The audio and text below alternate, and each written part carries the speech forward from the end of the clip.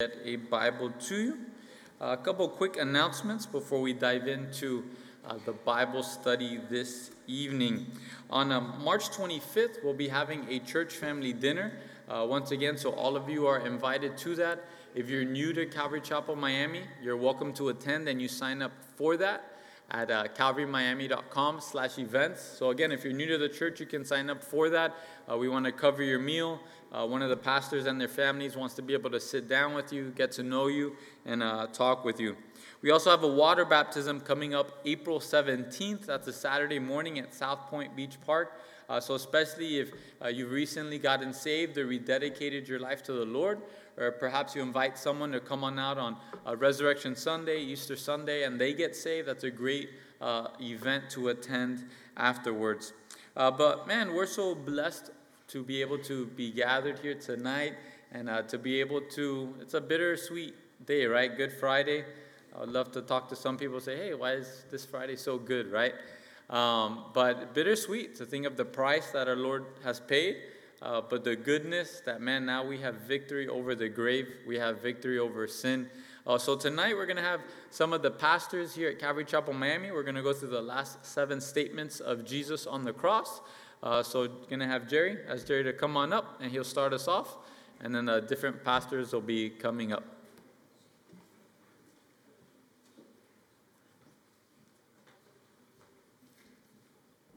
Hi, family.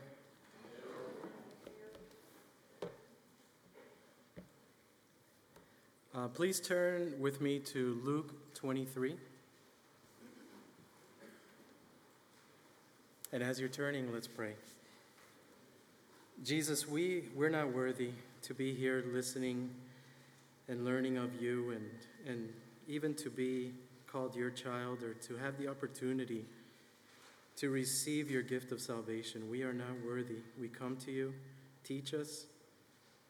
We welcome you here, Holy Spirit. We pray for your conviction. Open our minds, our eyes, our hearts, we pray in Jesus' name. Amen. So Luke 23, verse 33,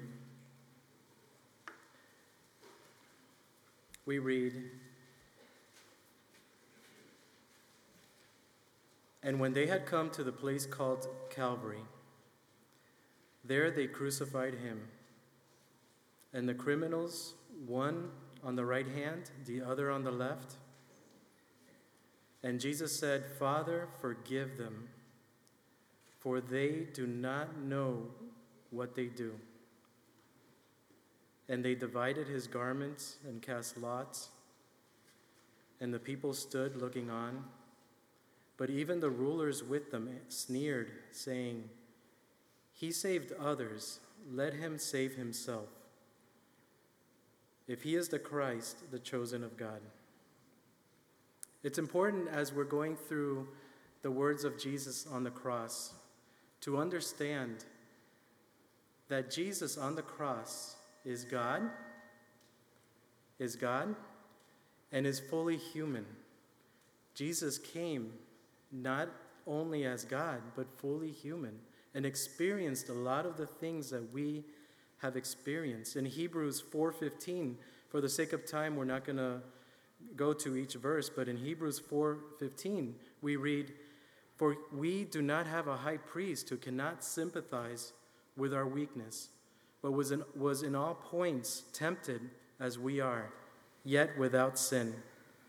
And 2 John chapter 1:7, "For many deceivers have gone out into the world who do not confess Jesus as coming in the flesh." John 1:14, "The Word became flesh." To say that Jesus has, in his earthly ministry, had something that gave him the power, the ability to endure the suffering on the cross is wrong. That is a lie. It's the same suffering that we feel, the same things that we feel. The Word of God says that he was born of a woman. He grew. That's in Luke 2:40. He grew tired in John 4:6. He got thirsty in John 19. Hungry, Matthew 4. He became physically weak, bled, suffered. To think that in his DNA or something about him was different than us in our humanity cheapens the sacrifice. It was a true sacrifice to replace our sin. He took the penalty on the cross for our sins. So we see Jesus on the cross, God fully human. We see his character by saying, "Forgive them. They know not what they do." When someone is going through difficulty, when you and I are going through difficulty, when you see a friend going through difficulty, when you see them going through trials, you see their true character. And what could be more difficult than being crucified and being on the cross? And Jesus Christ saying, "Forgive them, they know not what they do." It's God's character. In Psalm 86, we read, "For you, Lord," we know Jesus is God. It's speaking of God. "For you, Lord, are good and ready to forgive, and abundant in mercy to all those who call upon you." Isaiah 43:25, God says, "I, even I, he who blots out your transgressions for my own sake, and I will remember your sins no more." These people that he prayed for on the cross, whatever happened to them? Well, we read in Acts, God's love in Acts 3:14, Peter is addressing the people in Jerusalem, in Judea. A lot of these people were there mocking, saying that God, if you're really, Jesus, if you're really God, come down, making fun of him, gloating about his suffering. In Acts 3, Peter says to the crowd, that's a lot of those same people, "But you denied the Holy One and the just, and have asked for a murderer to be granted to you, and killed the Prince of Life, whom God raised from the dead, of which we are witnesses." But in God's love, later on we read, the offer is made to simply say, "Repent, therefore, and be converted." After all they did, repent and be converted, and your sins will be blotted out, so times of refreshing may come from the presence of the Lord. And in Acts 4:4, we read, "Many of those who heard the word believed, and the number of the men came to be about 5,000. That was just the men. Imagine the women and children listening. And even before that, in chapter 2, Peter's talking to another crowd there in Jerusalem. "Therefore, let all the house of Israel know assuredly, that God has made this Jesus, whom you crucified, both Lord and Christ." Now, when they heard this, they were cut to the heart and said to Peter and the rest of the apostles, "Men and brethren, what shall we do?" And again, the offer is made, "Repent, repent." And it goes on to say, "For the remission of sins." And it goes on to say, "And you will receive the gift of the Holy Spirit." That shows you God's love. It's not only to forgive. It's not only to pray on the cross, "Father, forgive them. They know not what they do." But he's reaching out even more beyond the cross and over and reaching out. And we read later on that 3,000 people came to the Lord here. And he makes it so easy. All we need to do is repent and turn to him. And not only does he want to give you the gift of salvation, to be free from your sins, but then he gives you the Holy Spirit on top of that. He gives you more. There has to be somebody here today, or somebody listening, that you have fought the Lord, that you have been given opportunity over and over. I know, because I was one of those. And I would accept the gift of salvation, but then it wasn't really me accepting it. It was for another ulterior motive. So it was superficial. I never understood how free it is, how free that gift is, and how much Jesus loves me and loves us. that it's free and it's clear and there's no conditions behind it. For those of you here that have not accepted Jesus Christ as your Lord and Savior, as Jesus said on the cross, you do not know what you're doing. I say in all love and humility, you do not know what you're doing. But God is offering that hand, offering that peace, giving you that opportunity. We're frail. Time goes quickly. Time is shorter than we think. God has so much that he wants to give you, so much that he wants to deliver you from, your doubts, your fears, your anxieties. The pending destiny of those who reject Jesus is to have wrath and to be in hell. In John 3:36, we read, "He who believes in the Son has everlasting life, and he who does not believe in the Son shall not see life, but the wrath of God abides on him." So that wrath abides, but the opportunity is there just by simply coming to him.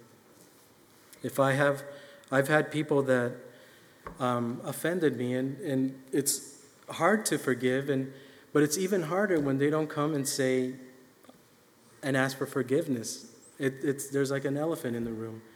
And that's how it is with Jesus if we don't come to him, if we don't surrender. For those of us who have accepted Jesus Christ, 2 words I have for you: know and remember. Know that you're forgiven.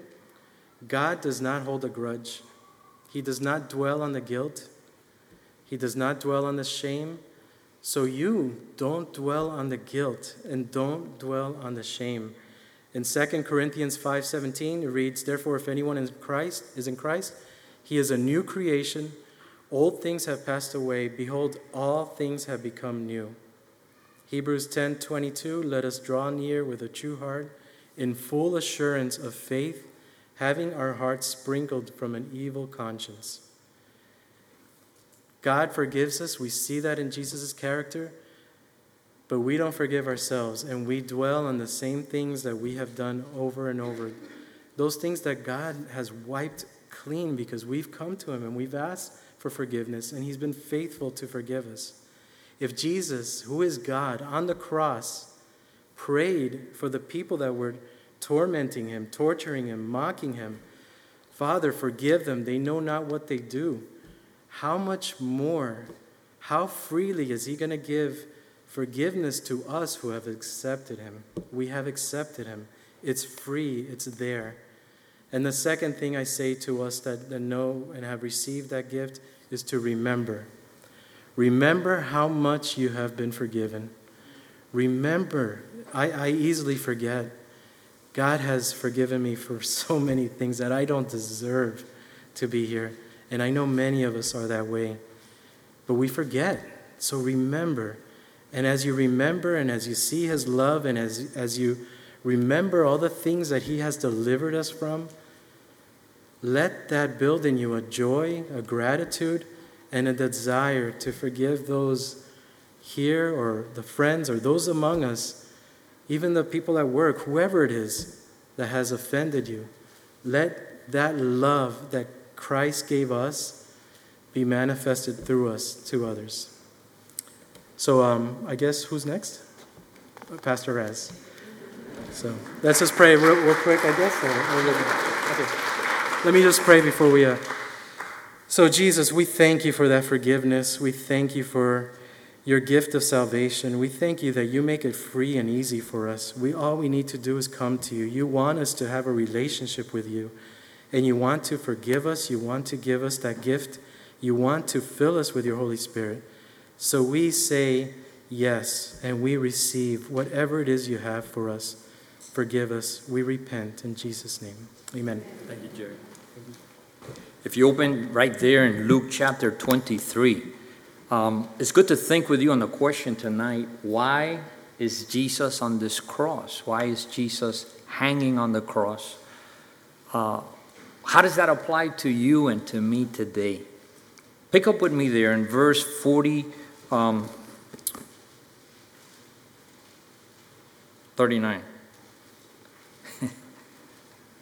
Then one of the criminals who were hanged blasphemed him, saying, "If you are the Christ, save yourself and us." For those of you that are note takers, you want to write down Matthew chapter 27, verse 44. Matthew 27:44. And in Mark 15:32, it also tells us about these two criminals. Jesus Christ is crucified with a criminal to his left and a criminal to his right. It's an interesting thing that as you look at the crucifixion of Jesus Christ, there's different people represented there. The religious power brokers, the religious leaders. And the way that they respond to Jesus in the crucifixion is they sneered at him. That is a word that means to smile, to laugh, to make facial contortions, but you're expressing scorn and contempt. So the religious leaders, they're just like scorning Jesus. Then you have the political leaders, the political power brokers, and the way that they respond to Jesus, the soldiers, the Roman soldiers, they're mocking Jesus. That's a word that also means contempt, but with ridicule. So they're scorning Jesus, they're making facial expressions at Jesus, they're ridiculing Jesus, and that's the religious and the political leaders. Then you have the family. How did the family respond to Jesus? The family, the friends. Well, the way they respond to Jesus is they run. And that's another way of saying they're denying Jesus, they're betraying Jesus. How about this word? They're abandoning Jesus. You have the religious leaders, you have the political leaders, you have the family, and then you have the criminal element. And at the beginning of the crucifixion, you have two, one at the left, one at the right. And how do they respond to Jesus? Well, they insulted Jesus. They're treating Jesus with disrespect, with abuse. So now I call your attention again to the 23rd chapter here in Luke. And then one of the criminals, in the midst of everybody insulting, scorning, running, abandoning Jesus, the whole world is against Jesus.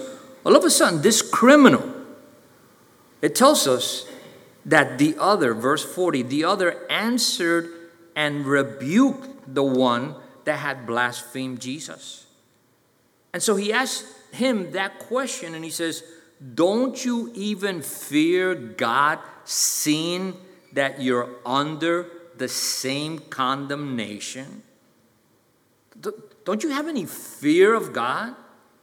I mean, what I can see this guy, and he's saying in modern day vernacular, yo, or dude in Spanish, óyeme, pero caramba, tú no temes a Dios ni en esta condenación. And I think with you tonight, what does it take for the fear of God to grow in me? What does it take? And that's what this thief on the cross is doing. But you got to see something here. Something is just happening. Some Bible scholars believe that this guy never blasphemed God. Other Bible scholars believe, like Matthew and Mark tell us, that they both were blaspheming God. When we get to heaven, you could ask. But whether he was or whether he wasn't, one thing I know is that at this moment, at this place, at this time, there's something that's happening in this man. There's a reverence. There's a respect. There's a fear of God. All of a sudden, life is flashing before him very quickly, and there's a summary here. I'm going to face God. No excuses, no attorneys, no Black Lives Matters, no nothing. I'm going to face God, and right now I fear God. And I want you to see here that not only does he fear God, but the next thing that you see here is that he takes a side. When you fear God, you want to be on God's side. And look at what he says here. I love this. I left my glasses at home. I told my wife, I don't know if I remember how to do this, so pray for me. Elias, your mom used to pray for me, and God would answer. So pray for me right now that God would answer. But here you see that he does something else. He says here, we indeed justly, for we receive the due reward of our deeds. summarize what we're going through right now, I deserve it. I sowed these seeds, and now I'm reaping. I am reaping what I have sown. That's what he's saying there. And so what I want you to see here is that he has a fear of God, and then he has a confession of his sin. He's assuming responsibility for his wrongdoing. He's not making excuses. It's not that I was born, or I have this, or my family, or my color, or the white people, or the black people, or the I can't believe I ran out of time. I just got 1 minute. Summarize, because I am going to end on time. I owe you so much time. Plus, I got to give a good example. He said, we deserve what we're getting. Fear of God. Number 2, confession of his sin. Number 3, a confession of who Jesus was. This one is done no wrong. And then the public declaration, the public profession of faith. He says to Jesus, hey, when you return in your kingdom, he realizes that Jesus is crucified, crown of thorns. He is bleeding. He's been spat upon. He's beyond human recognition. But this thief, this criminal, all of a sudden he recognizes, hey, I know crime. I know sin. I know criminals. But this guy, I've never seen a guy like this before. He's done no wrong. And he's the coming king. Not a king, he's the king. And then he says to Jesus something which is amazing because it shows humility. Would you just remember me? I don't even deserve to be in your kingdom. If you just remember me. But there's something beautiful here. He speaks to Jesus as the king that Jesus is. And when you come to Jesus and you speak to Jesus like who Jesus is, then he's going to answer you like who Jesus is. And then Jesus said to him, surely, surely, I say to you that today you are going to be with me in paradise. I had so much to say. I'm still under my time. They said up to 8 minutes, but let me finish with this.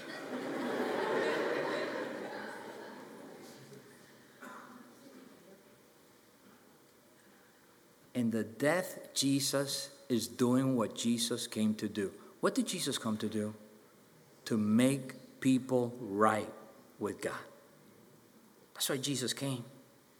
His death and resurrection is going to prove that. But so that there will be no doubt, in case there's any skeptic here today, in case there's anyone that you're holding back on Jesus, anyone here, even before he dies, Jesus proves the case and he says, I came with a mission. Da, da, da, da, da. And as he's dying, this one man that came to Jesus as who Jesus is, he made this man right with God. Are you right with God?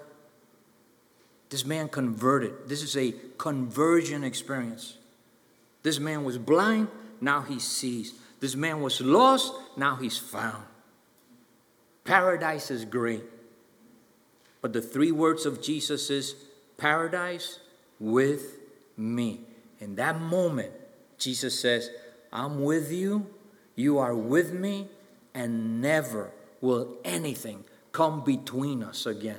There's no divorce, there's no crime, there's no separation. The nation that gave you freedom, that freedom might be quickly disappearing. So that you would see that the only one that can give you freedom is the Son of God, Jesus, who died on the cross. And we looked at his second statement. What was that? Truly, truly, today you will be with me in paradise. Next person come up. Father, we pray. Continue to speak to us tonight. We need you, Lord. We need to be converted. We need to be right with you, God. Not with our mind, not with our rationale, not with our self-righteousness, not with our political persuasion. Lord, we need to be right with you. And only Jesus, only you can do that. So the same way you did it with the thief on the cross, Lord, do it with me. Do it with us here tonight. We pray. Amen.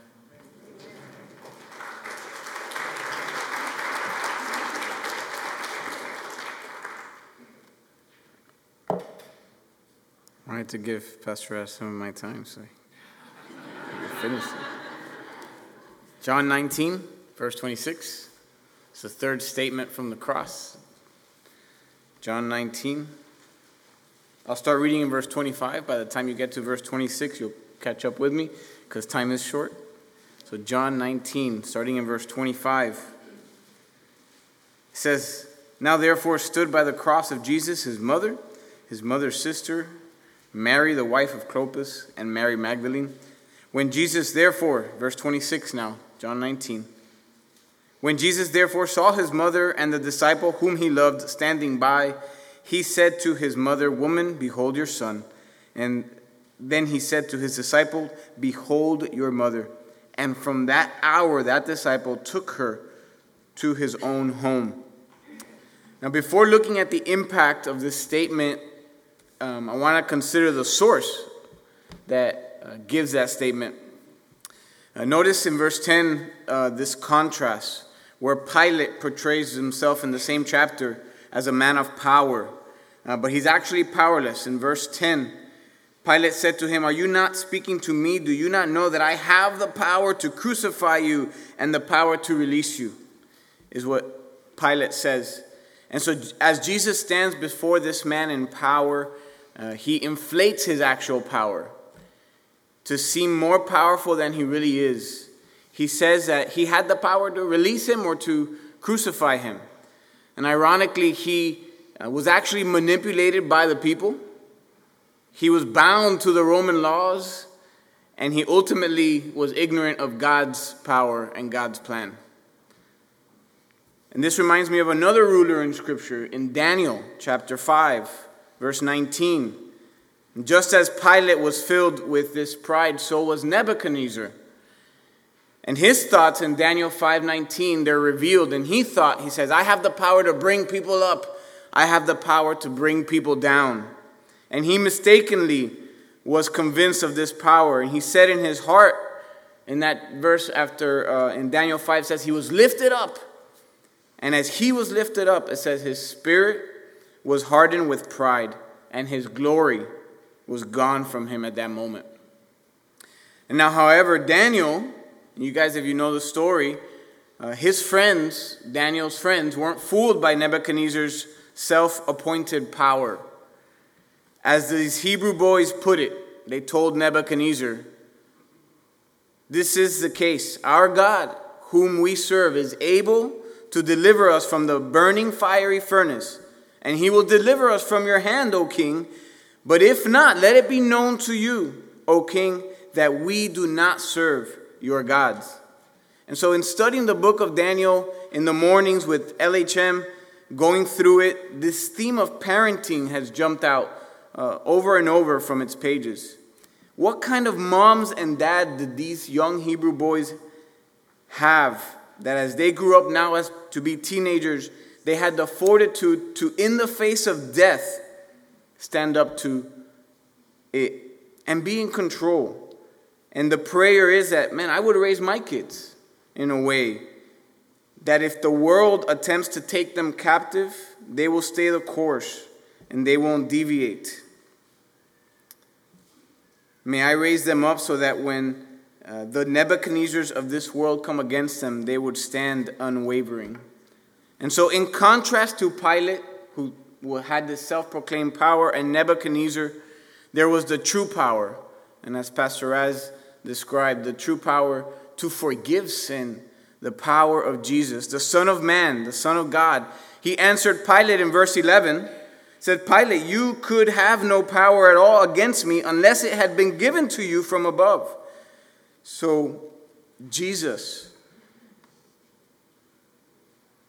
throughout his fiery trial, he knew who was truly in control. And because he knew who was in control, I believe he was able to be in control in that moment. So may we never forget who has the power. And now we're back to the scene, Jesus up on the cross with the label above his head. Not a label self-proclaimed, but a label put on him by the people who were crucifying him, King of the Jews.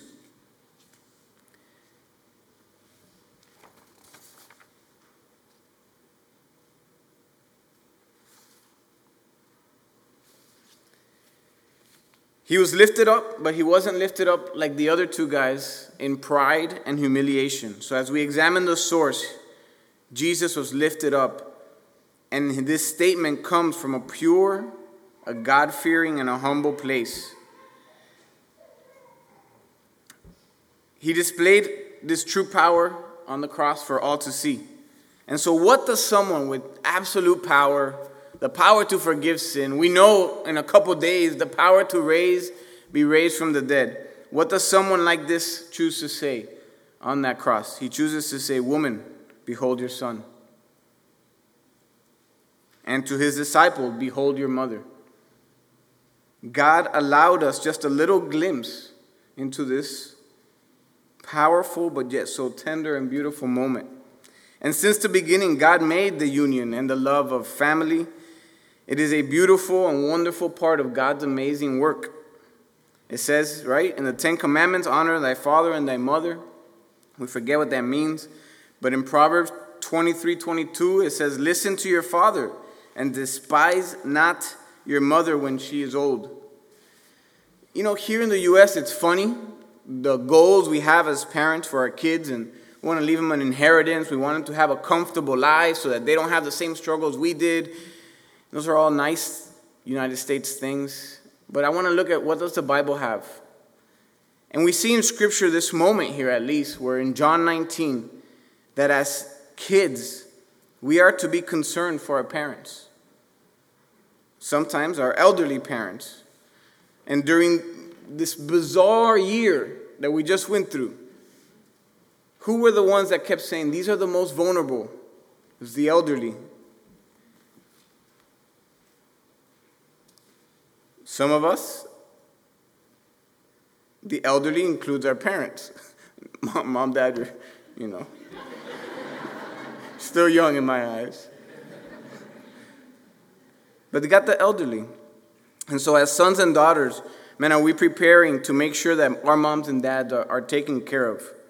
Who is going to be responsible for them? You know, we're going to leave it to the government. We're going to leave it to that place up north where they retire and play golf. Who are we going to leave it to? If Jesus on the cross, in an extreme moment of pain, humiliation, probably one of the most difficult moments in his life, was concerned about his mom's well-being, how much more as sons and daughters should we be concerned and praying for our parents? And so some of us, maybe some of you, you've lost a loved one recently. Bible commentator Matthew Henry on this scripture, he says, sometimes when God removes one comfort from us, he raises up another for us. Perhaps where we looked not for it. So in this case, this beloved disciple John was raised up for his beloved mother Mary. And John immediately acted on it. So for us, when do we act on it? Well, my parents are still young. They're not old. And it's now. It's the little decisions that as kids we make now that they pave the way for our bigger decisions later in life. It says, love the Lord your heart with all your heart, mind, and soul. Love others as yourself. His mom here, Jesus' mom, wasn't concerned about what's going to happen to her. She wanted to attend and be as close to her son as possible. And the son, Jesus, was not concerned about his own pain and trial, but about his beloved mother. So the greatest moments of God's power are displayed in the greatest moments of God's selfless love. It says, whoever seeks to save his life will lose it. Whoever loses his life will save it or preserve it. So, to end. Pride leads to a false sense of power. It ultimately leads to a pointless and pitiful death. True power leads to demonstrations of God's selfless love, which ultimately leads to a life saved, preserved, and with purpose.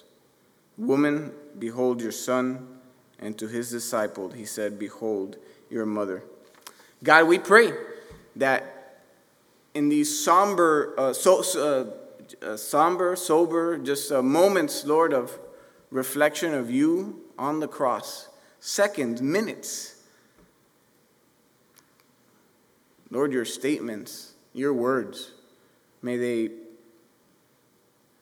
pierce our hearts. God, we know it can pierce even between the bone and the marrow, Lord, to the deepest parts of our hearts, God, that we would have your power, your purpose. Lord, we pray as children for our parents. We pray as parents for our children. God, we need you, and we know you're in control, Lord, and so we could be in control and have that self-control by the power of the Holy Spirit to make the right decisions on our everyday life and the choices we make, the way we choose to respond to things. Lord, we love you, and we pray, thanking you, God, for our family and our parents and this demonstration of love that you showed us. In Jesus' name, amen.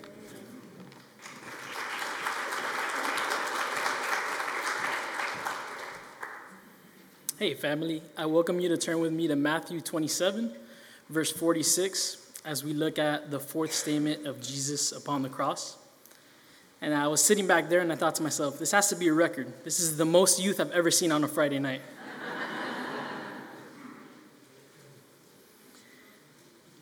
But there in Matthew 27, as I hear the pages turning, we'll look at verse 45 and verse 46 quickly as we race with time. But there in verse 45, it says the following. Now from the 6th hour until the 9th hour, there was darkness over all the land. And about the 9th hour, Jesus cried out with a loud voice, saying, Eli, Eli, lama sabachthani. That is, my God, why have you forsaken me? See, verse 45, it says, now from the 6th hour until the 9th hour, there was darkness all over the land. And according to Roman calculation of time, the 6th hour is equivalent to 12 in the afternoon. And the 9th hour would be 3 p.m., give or take. And then we begin to see there in verse 45 that it's kind of like showing us, man, there's darkness over all the land. But why is that darkness there? It was an unusual darkness. It was a darkness that had never been experienced. And some may say, oh, it was just a solar eclipse. But it wasn't just any natural eclipse. It was a darkness that was remarkable. It was a darkness, you see, it was a time of Passover, and the Passover was held during a full moon. And it's impossible for there to be a natural eclipse of the sun at this time. You see, it was a supernatural darkness.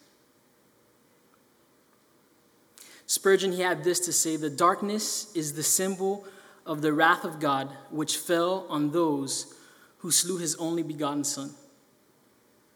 God was angry, and his frown removed the light of day. The symbol also tells us what our Lord Jesus Christ endured. Verse 46, it says, and about the 9th hour, Jesus cried out with a loud voice, saying, Eli, Eli, lama sabachthani. That is, my God, why have you forsaken me? And it says that Jesus cried out with a loud voice. And this verbiage, this cries out, it's only seen here in this portion of Scripture in the New Testament. And it indicates the powerful emotion and appeal that Jesus was making to God. You see, we see Jesus here quoting Psalm 22, my God, why have you forsaken me?" And it's likely that he is stating this in Hebrew. And the reason being is because he didn't want the spectators to understand. See, he wasn't talking to them. This was directed to God. This wasn't meant for the ears of men. And I don't know about you, this is one of the most powerful statements in the history of the world. See, what this statement, what it means, that even though Jesus had endured great pain, and we know that he did endure great pain during his time here on earth, and even though he went through all the suffering, both the physical and the emotional, he endured all that in his life, he had never known separation from his Father. And in this time in history, that happened. 2 Corinthians 5:21 says the following: God made him who knew no sin to be sin for us. That's me, you. That's us here, family. God made him who knew no sin to be sin for us, that we might become the righteousness of God in him. See, Jesus, he endured upon the cross the outpouring of the Father's wrath upon him. But more than that, the withdrawal of the Father's fellowship, the only time in history. And as I close, because of time, I'll close in Luke 22, verse 42. And that says, Father, if thou be willing, remove this cup from me. Nevertheless, not my will, but thine be done. You see, the act of being judged for sin when he had never sinned, the outpouring of the Father's wrath, all that is so much. But I got to think that this cup was the withdrawal of the Father's fellowship from his life. That there was a separation between God the Father and God the Son for the first time ever in the history of humankind. For the first time ever, period, there was this separation. And in Luke 22, he says, if thou be willing, remove this cup from me. See, that is what Jesus dreaded about going upon the cross, that he knew there would be that withdrawal of fellowship. And I leave you with this, family. He knew that, and yet he still did it for you and for me. He took all of your sin, all of my sin, past, present, future. He took it. He bore it for me and for you. Joy, I welcome you to come up. Lord, we thank you, Father, for your Son, Jesus. God, we thank you for his sacrifice. Lord, for giving us a hope when we had no hope. Father, we thank you. In Jesus' name we pray. Amen.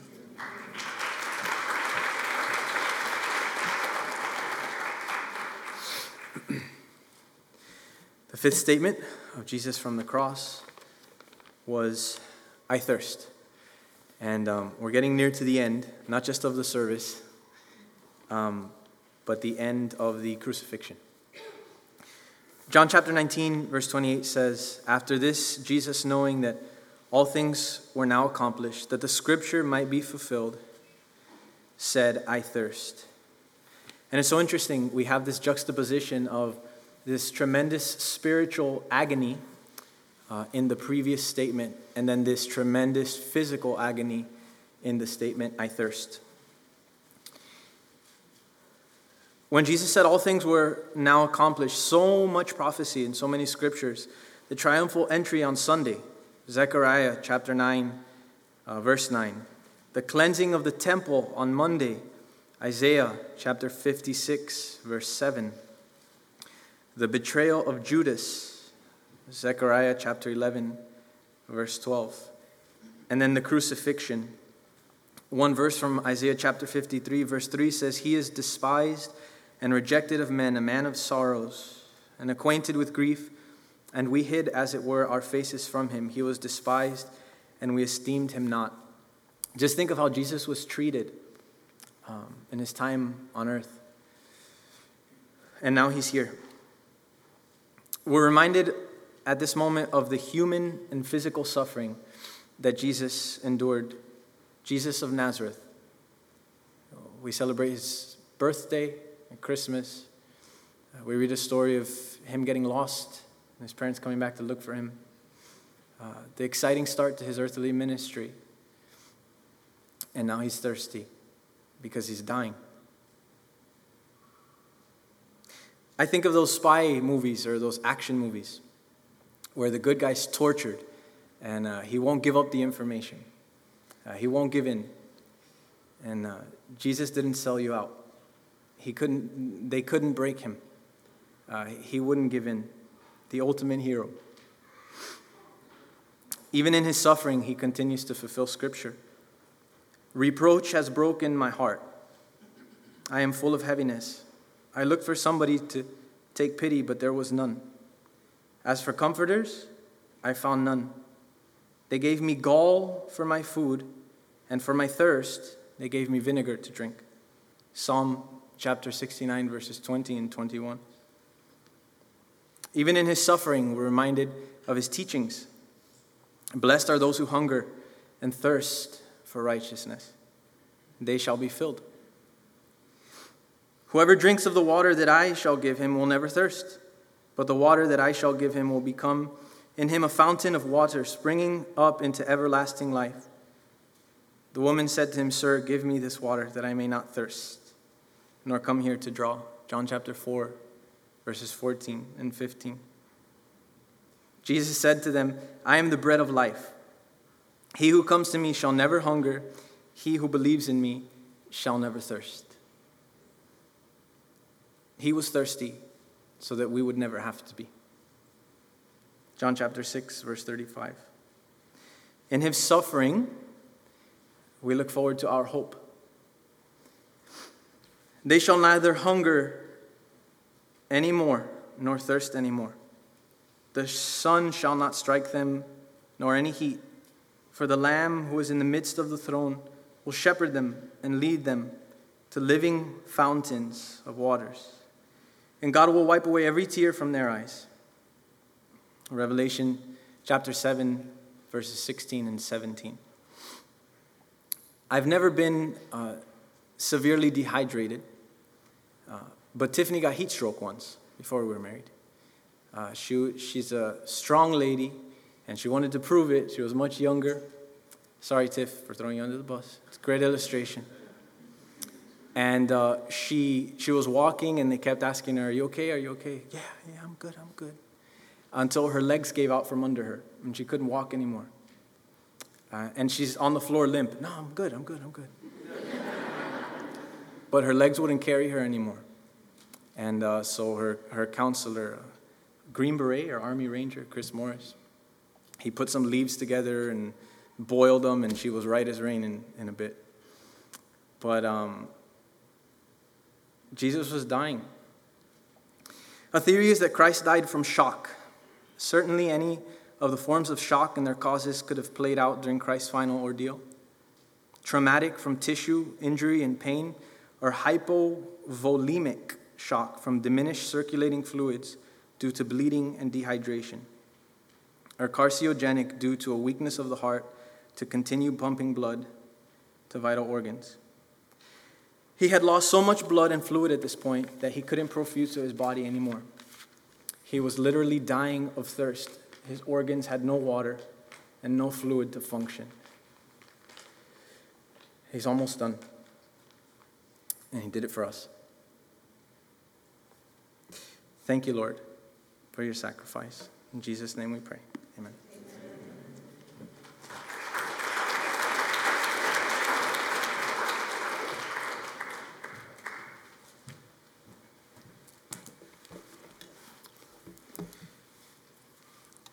It is finished. John chapter 19, verse 30. This is the sixth statement that Jesus made at the cross. John 19, verse 30. And it says, so when Jesus had received the sour wine, he said, it is finished.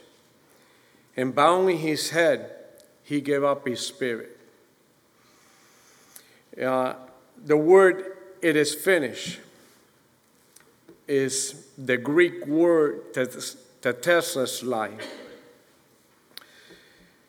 which translates to the end, complete, execute, conclude, discharge a debt, accomplish, make an end, expire, filled up, finish, go over, pay, and perform.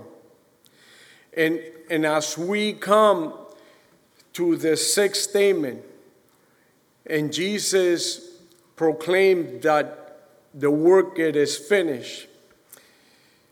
What work was finished at this point? And if we go back to John chapter 17, and this is Jesus right before he gets arrested, Jesus right before he goes to the cross, he gets alone into a time to have this prayer time before God the Father. And in chapter 17, it says, Jesus spoke these words, lifted his eyes to heaven, and said, Father, the hour has come. Glorify your Son, that your Son may glorify you. As you have given him authority over all flesh, that he should give eternal life to as many as you have given him, and his eternal life, that they may know you, the only true God, and Jesus Christ, whom you have sent. I have glorified you on earth, and I have finished the work which you have given me to do. And now, O Father, glorify me together with yourself, with the glory which you had with you before the world was. And even as Jesus, at the beginning of creation, he was with God the Father in the creation of everything in this universe, in this planet, even as he created us. God and him, they had to be, even as we look into the Genesis, when there was the fall man, there was a plan set in heaven. As God and Jesus knew that they had to be as somebody to come in and finish the work. What work? The work of just restoring once and for all this relationship between humanity and God the Father, the creator of us, our creator. Tetelestai is a work of a servant that it had to be finished. And even as we look on the cross and Jesus as Messiah, the one that was sent by God to take and make atonement, to finish this work that had to be done through blood in order for us to enter in the heavenly realms. Jesus made the payment. Jesus was the servant of God that completed the task that he has sent them to do. And a lot of times as servants of God, those that have surrendered their hearts to Jesus Christ as Lord and King. And now we enter in serving Him. How many times do we finish the work that God has set for us? A lot of times as His servants, we don't finish. We throw in the towel. When circumstances overtake us, when we go through afflictions and trials and we bail out, we call it quits. We don't finish the work here on earth. And Jesus said, that's okay, I got it. I'm going to complete the work. And sometimes as we look at ourselves and we think that we're able to do the work, we're able to accomplish, we're able to overcome, and we're so weak and helpless that without the work of Jesus Christ, we're not worthy to enter into the kingdom of heavens. God's high priest initiated this flawless work, this perfect work, this sinless sacrifice, to be able to walk on earth without committing a sin. We miss the mark over and over and over. We can't do it on our own. And Jesus Christ being the artist of God, the poema, the masterpiece of God the Father here on earth. He paints this portrait of heaven through the redemption at the cross. This grand masterpiece, it was done through Jesus Christ at the cross. Our accountant that looks at the books and looks at the death through our sins, Jesus comes and says, I got it. I'm going to pay your debt and my debt at the cross. So payment was made in full at the cross for all our sins. As far as the east is to the west, it has been paid. All we have to do is just believe in Jesus Christ, and payment is full. Heaven awaits. It is finished. The puzzle of life, it is done. Jesus finished this humongous puzzle. He lifted up and he said, it is done.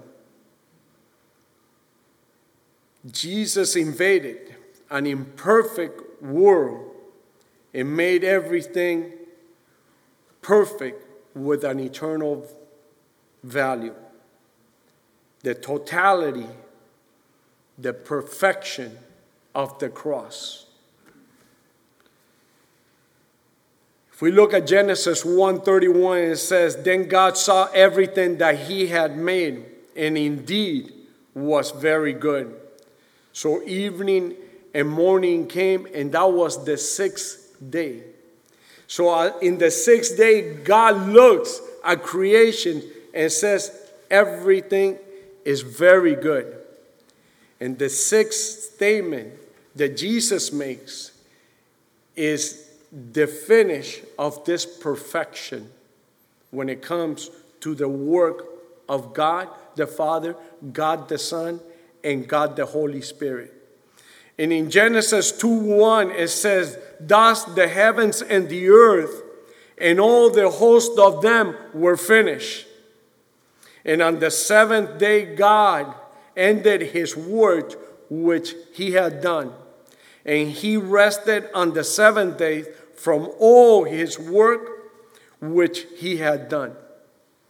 Jesus also finished that work, and He reunited with God the Father because the work for our sin was done. In Isaiah 53, it talks about what he endured at the cross. And for us, as we examine ourselves, how come a lot of times, when God gives us, even for us, to serve him, and for us it's a privilege to serve the Lord Jesus Christ, why do we give so many excuses to bail out from the task that he has for us here on earth? No work, no school, no, I got a birthday party, no, but. Jesus didn't use the word but. He just said, it is done. And the work was done. So for us, may we be people that are just remember, not that we ourselves have to bring anything to the plate, but it's all by the grace and mercy of God that we can inherit the kingdom of heaven. And in Romans 3:25 and 26, and whom God has set forth as an appropriation by his blood through faith to demonstrate his righteousness, because in his forbearance God has passed over the sins that were previously committed, to demonstrate at the present time his righteousness, that he might be justified as the justifier of the one who has faith in Jesus.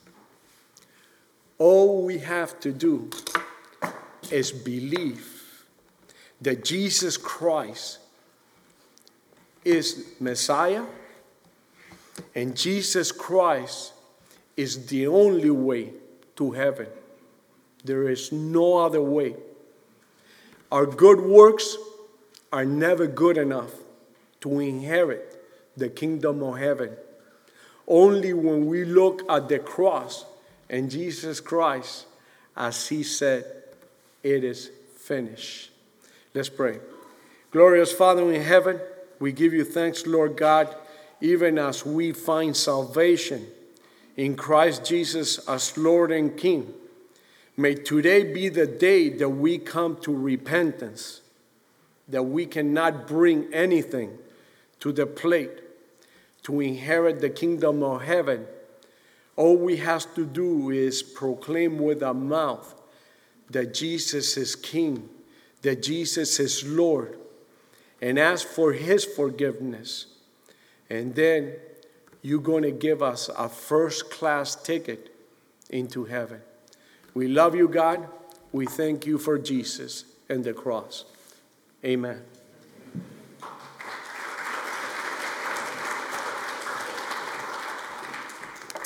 Let's turn to Luke 23, Luke chapter 23, and we'll look at the last of the 7 statements of Christ. Luke 23, verse 44, it says, "Now it was about the 6th hour, and there was darkness over all the earth until the 9th hour." And we talked about that. It was between 12 p.m. and 3 p.m.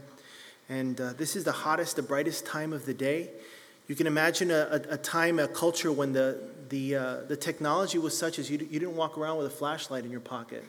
Especially when it's a full moon, you wouldn't even have a torch if you were traveling at night, because you just expect to be able to see at night when you were traveling. So imagine at the hottest, brightest time of the day, all of a sudden everything's black. It wasn't a local eclipse, because it says here that it covered the face of the whole earth.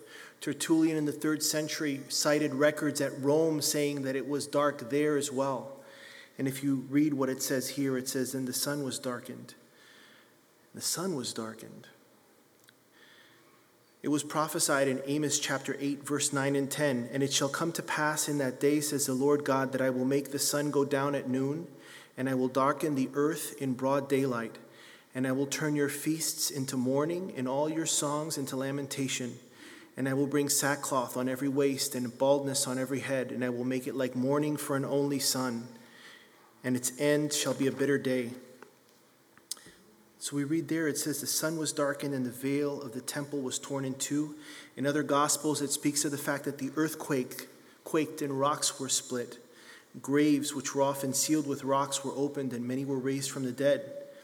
And the veil was torn in the temple. And we discussed this recently in services. That veil would have been between 60 and 80 feet high, 24 feet across, between 8 inches and 18 inches thick. And it was torn in half. I don't even think that, I'm probably showing my age, but the power team, those big muscle guys on TBN that used to break phone books, I don't think they could break the veil. And here you see, imagine the priests who would have been offering the evening sacrifice at 3 p.m. inside of the temple, hearing the sound of it breaking. That place that they only went into once a year, and even then with bells around their waist in case they had some secret sin that would cause them to die. In the presence of a holy God, because that's how holy God was. And the veil was torn. And the veil that was the symbol of separation between God and man. That God had said, God is holy and everything else is separate from him. And because it was finished, because of what Jesus did on the cross, because the price was fully paid, that was broken. Inside and beyond the Holy of Holies would have been the Ark of the Covenant. And now the presence of the Lord was exposed to everyone. It says that the veil was torn in two, and it was torn from top to bottom. It wasn't torn from the bottom up like man tore it, but God tore it from the top down. And when Jesus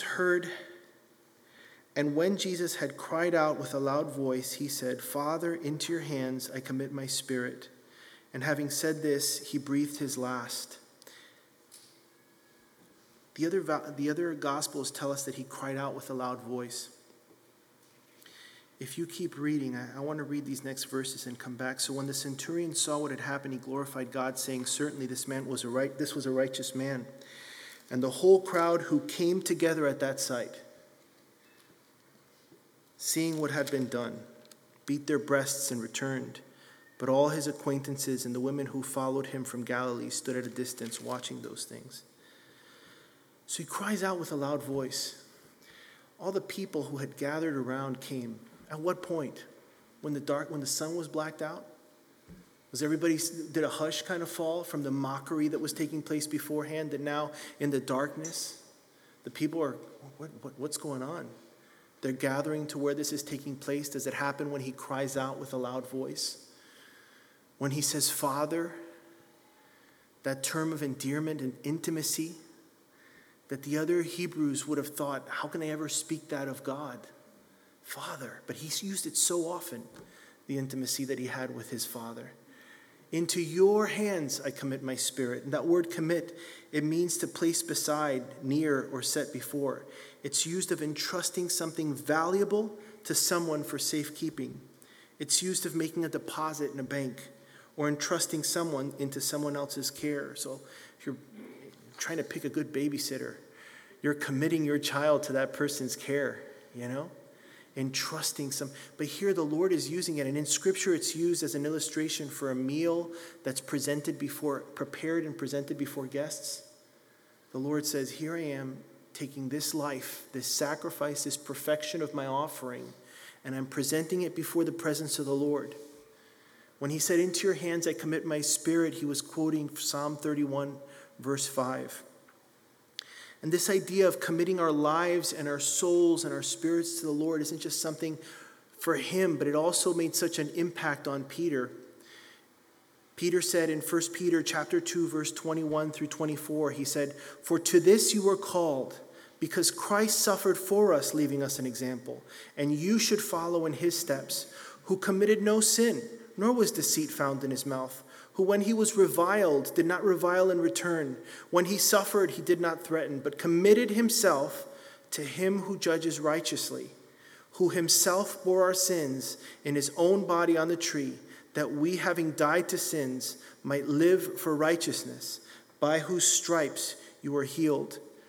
In 1 Peter chapter 4, verse 19, Let those who suffer according to the will of God commit their souls to him in doing good as to a faithful Creator. That Stephen was impacted by this. When he was martyred, he said, Father, into your hands I commit my spirit. I read this from Tozer, and I felt led to share it with you. God constantly encourages us to trust him in the dark. I will go before thee and make the crooked places straight. I will break in pieces the gates of brass and cut in sunder the bars of iron, and I will give thee the treasures of darkness and hidden riches in secret places, that thou mayest know that I, the Lord, who call thee by thy name, am the God of Israel. It is heartening to learn how many of God's mighty deeds were done in secret, away from the prying eyes of men or angels. When God created the heavens and the earth, darkness was on the face of the deep. When the eternal Son became flesh, he carried for a time in the darkness of a sweet virgin's womb. When he died for the life of the world, it was in the darkness, seen by no one at the last. And when he arose from the dead, it is very early in the morning. No one saw him rise. It's as if God were saying, what I am is all that need matter to you, for there lie your hope and your peace. I will do what I will do, and it will come to light at last, but how I do it is my secret. Trust me and be not afraid.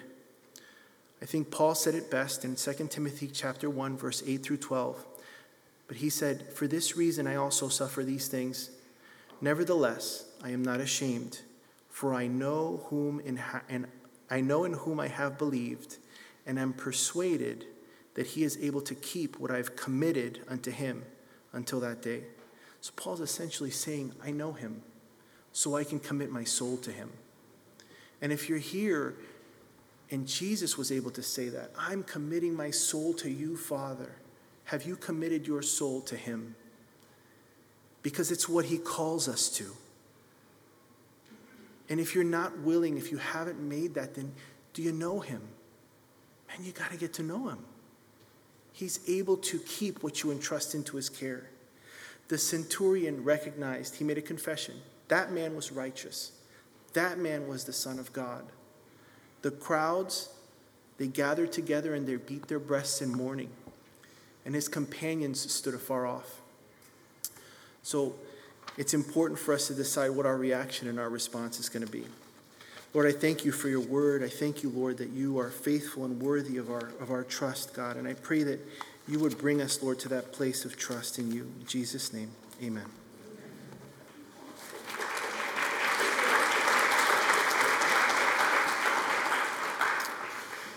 So awesome how Chris ended, right? What do we do now? You know, in Acts with those great sermons with Peter, it's 40 days after Jesus has died and resurrected, and the people in the room, he's saying, you are the ones that have put the Son of God to death on the cross. You are the ones who are guilty. You are the ones who have put the Son of God to death.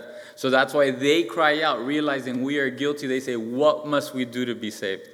What must we do? We realize we're guilty. We realize we're the ones that have done this. What must we do to be saved? The problem is many of us here, we don't think we've done anything. We have nothing to do with the cross, right? We're not the ones that put him there. We have nothing to do with it. But thinking of Romans 6, in verse 11, it tells us, even so consider yourselves to be dead to sin, but alive to God in Christ Jesus. Therefore, do not let sin reign in your mortal body so that you obey its lusts, and do not go on presenting the members of your body to sin as instruments of unrighteousness, but instead present yourselves to God as those alive from the dead, and your members as instruments of God for righteousness. For sin shall not be master over you, for you are not under the law, but under grace. Again, that's the freedom we have been given because of this great sacrifice, because of this great pain and agony, because of this great prize. We've been given the freedom to not sin. So now every time we sin as believers, it's a decision that we're making. Before we had no choice, we had no option, but now we have the choice and option. And now what Romans is telling us is that we would tell sin, we would tell our flesh, we are closed for business. We are closed for business. There's no more sin reigning here. There's no more my flesh telling me what to do. There's no more my feelings or my emotions or my weakness telling me what to do. But from here on out, I am presenting my body as an instrument for righteousness. From here on out, it's just not presenting my body to sin and to unrighteousness. But from here on out, it's saying, Lord, I present myself as an instrument for righteousness, an instrument for you. Lord, I see and I believe and I want you to be the master over my life. So, hey, the worship team, they're going to come up, and there's going to be, all the pastors will be up front here. Maybe you've never prayed that prayer. Maybe you're here and you're realizing, I am a sinner. I have done nothing to attain righteousness. I have done nothing to be able to get into heaven. I encourage you, come up front and pray with the pastors. But maybe you're here and you've been in church for years, and you're realizing you are not presenting your body as an instrument of righteousness. You're good with the fire insurance. You're good that you don't have to go to hell. But Romans convicts each and every one of us saying, stop allowing your body to be used for sin.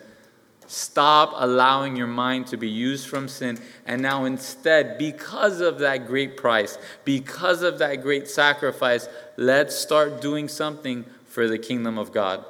Let's start deciding today, Lord, I present my life to you for righteousness. As you presented your life for me, for freedom from sin, for freedom from hell, and freedom from death. So hey, let's stand, and then we'll close in worship. The pastors, they'll be up front, and you can come up. So Lord, we just love you. And again, God, we thank you so much for tonight, Lord. We thank you for the reminder of your sacrifice, Lord, for the free gift of eternal life for us, Lord. So precious, so costly, Lord, so expensive, God. Lord, I pray that we would not take it for granted, Lord. I pray that we wouldn't leave that gift, that freedom there on the altar, Lord, and do nothing with it, God.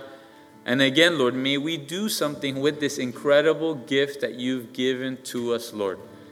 I pray, Lord, that truly each of us would be able to hear, well done, good and faithful servant, Lord. That we wouldn't be that unrighteous servant, Lord, or that wasteful servant, Lord, or that ungrateful servant, God. But that we would be that servant that is doing the most we can to live holy and righteous for you, Lord. The servant that's doing the most we can, Lord, to find other unbelievers, Lord, to find other lost people and bring them into the kingdom of heaven, God. So we just love you. We thank you, Jesus. In your name we pray. Amen.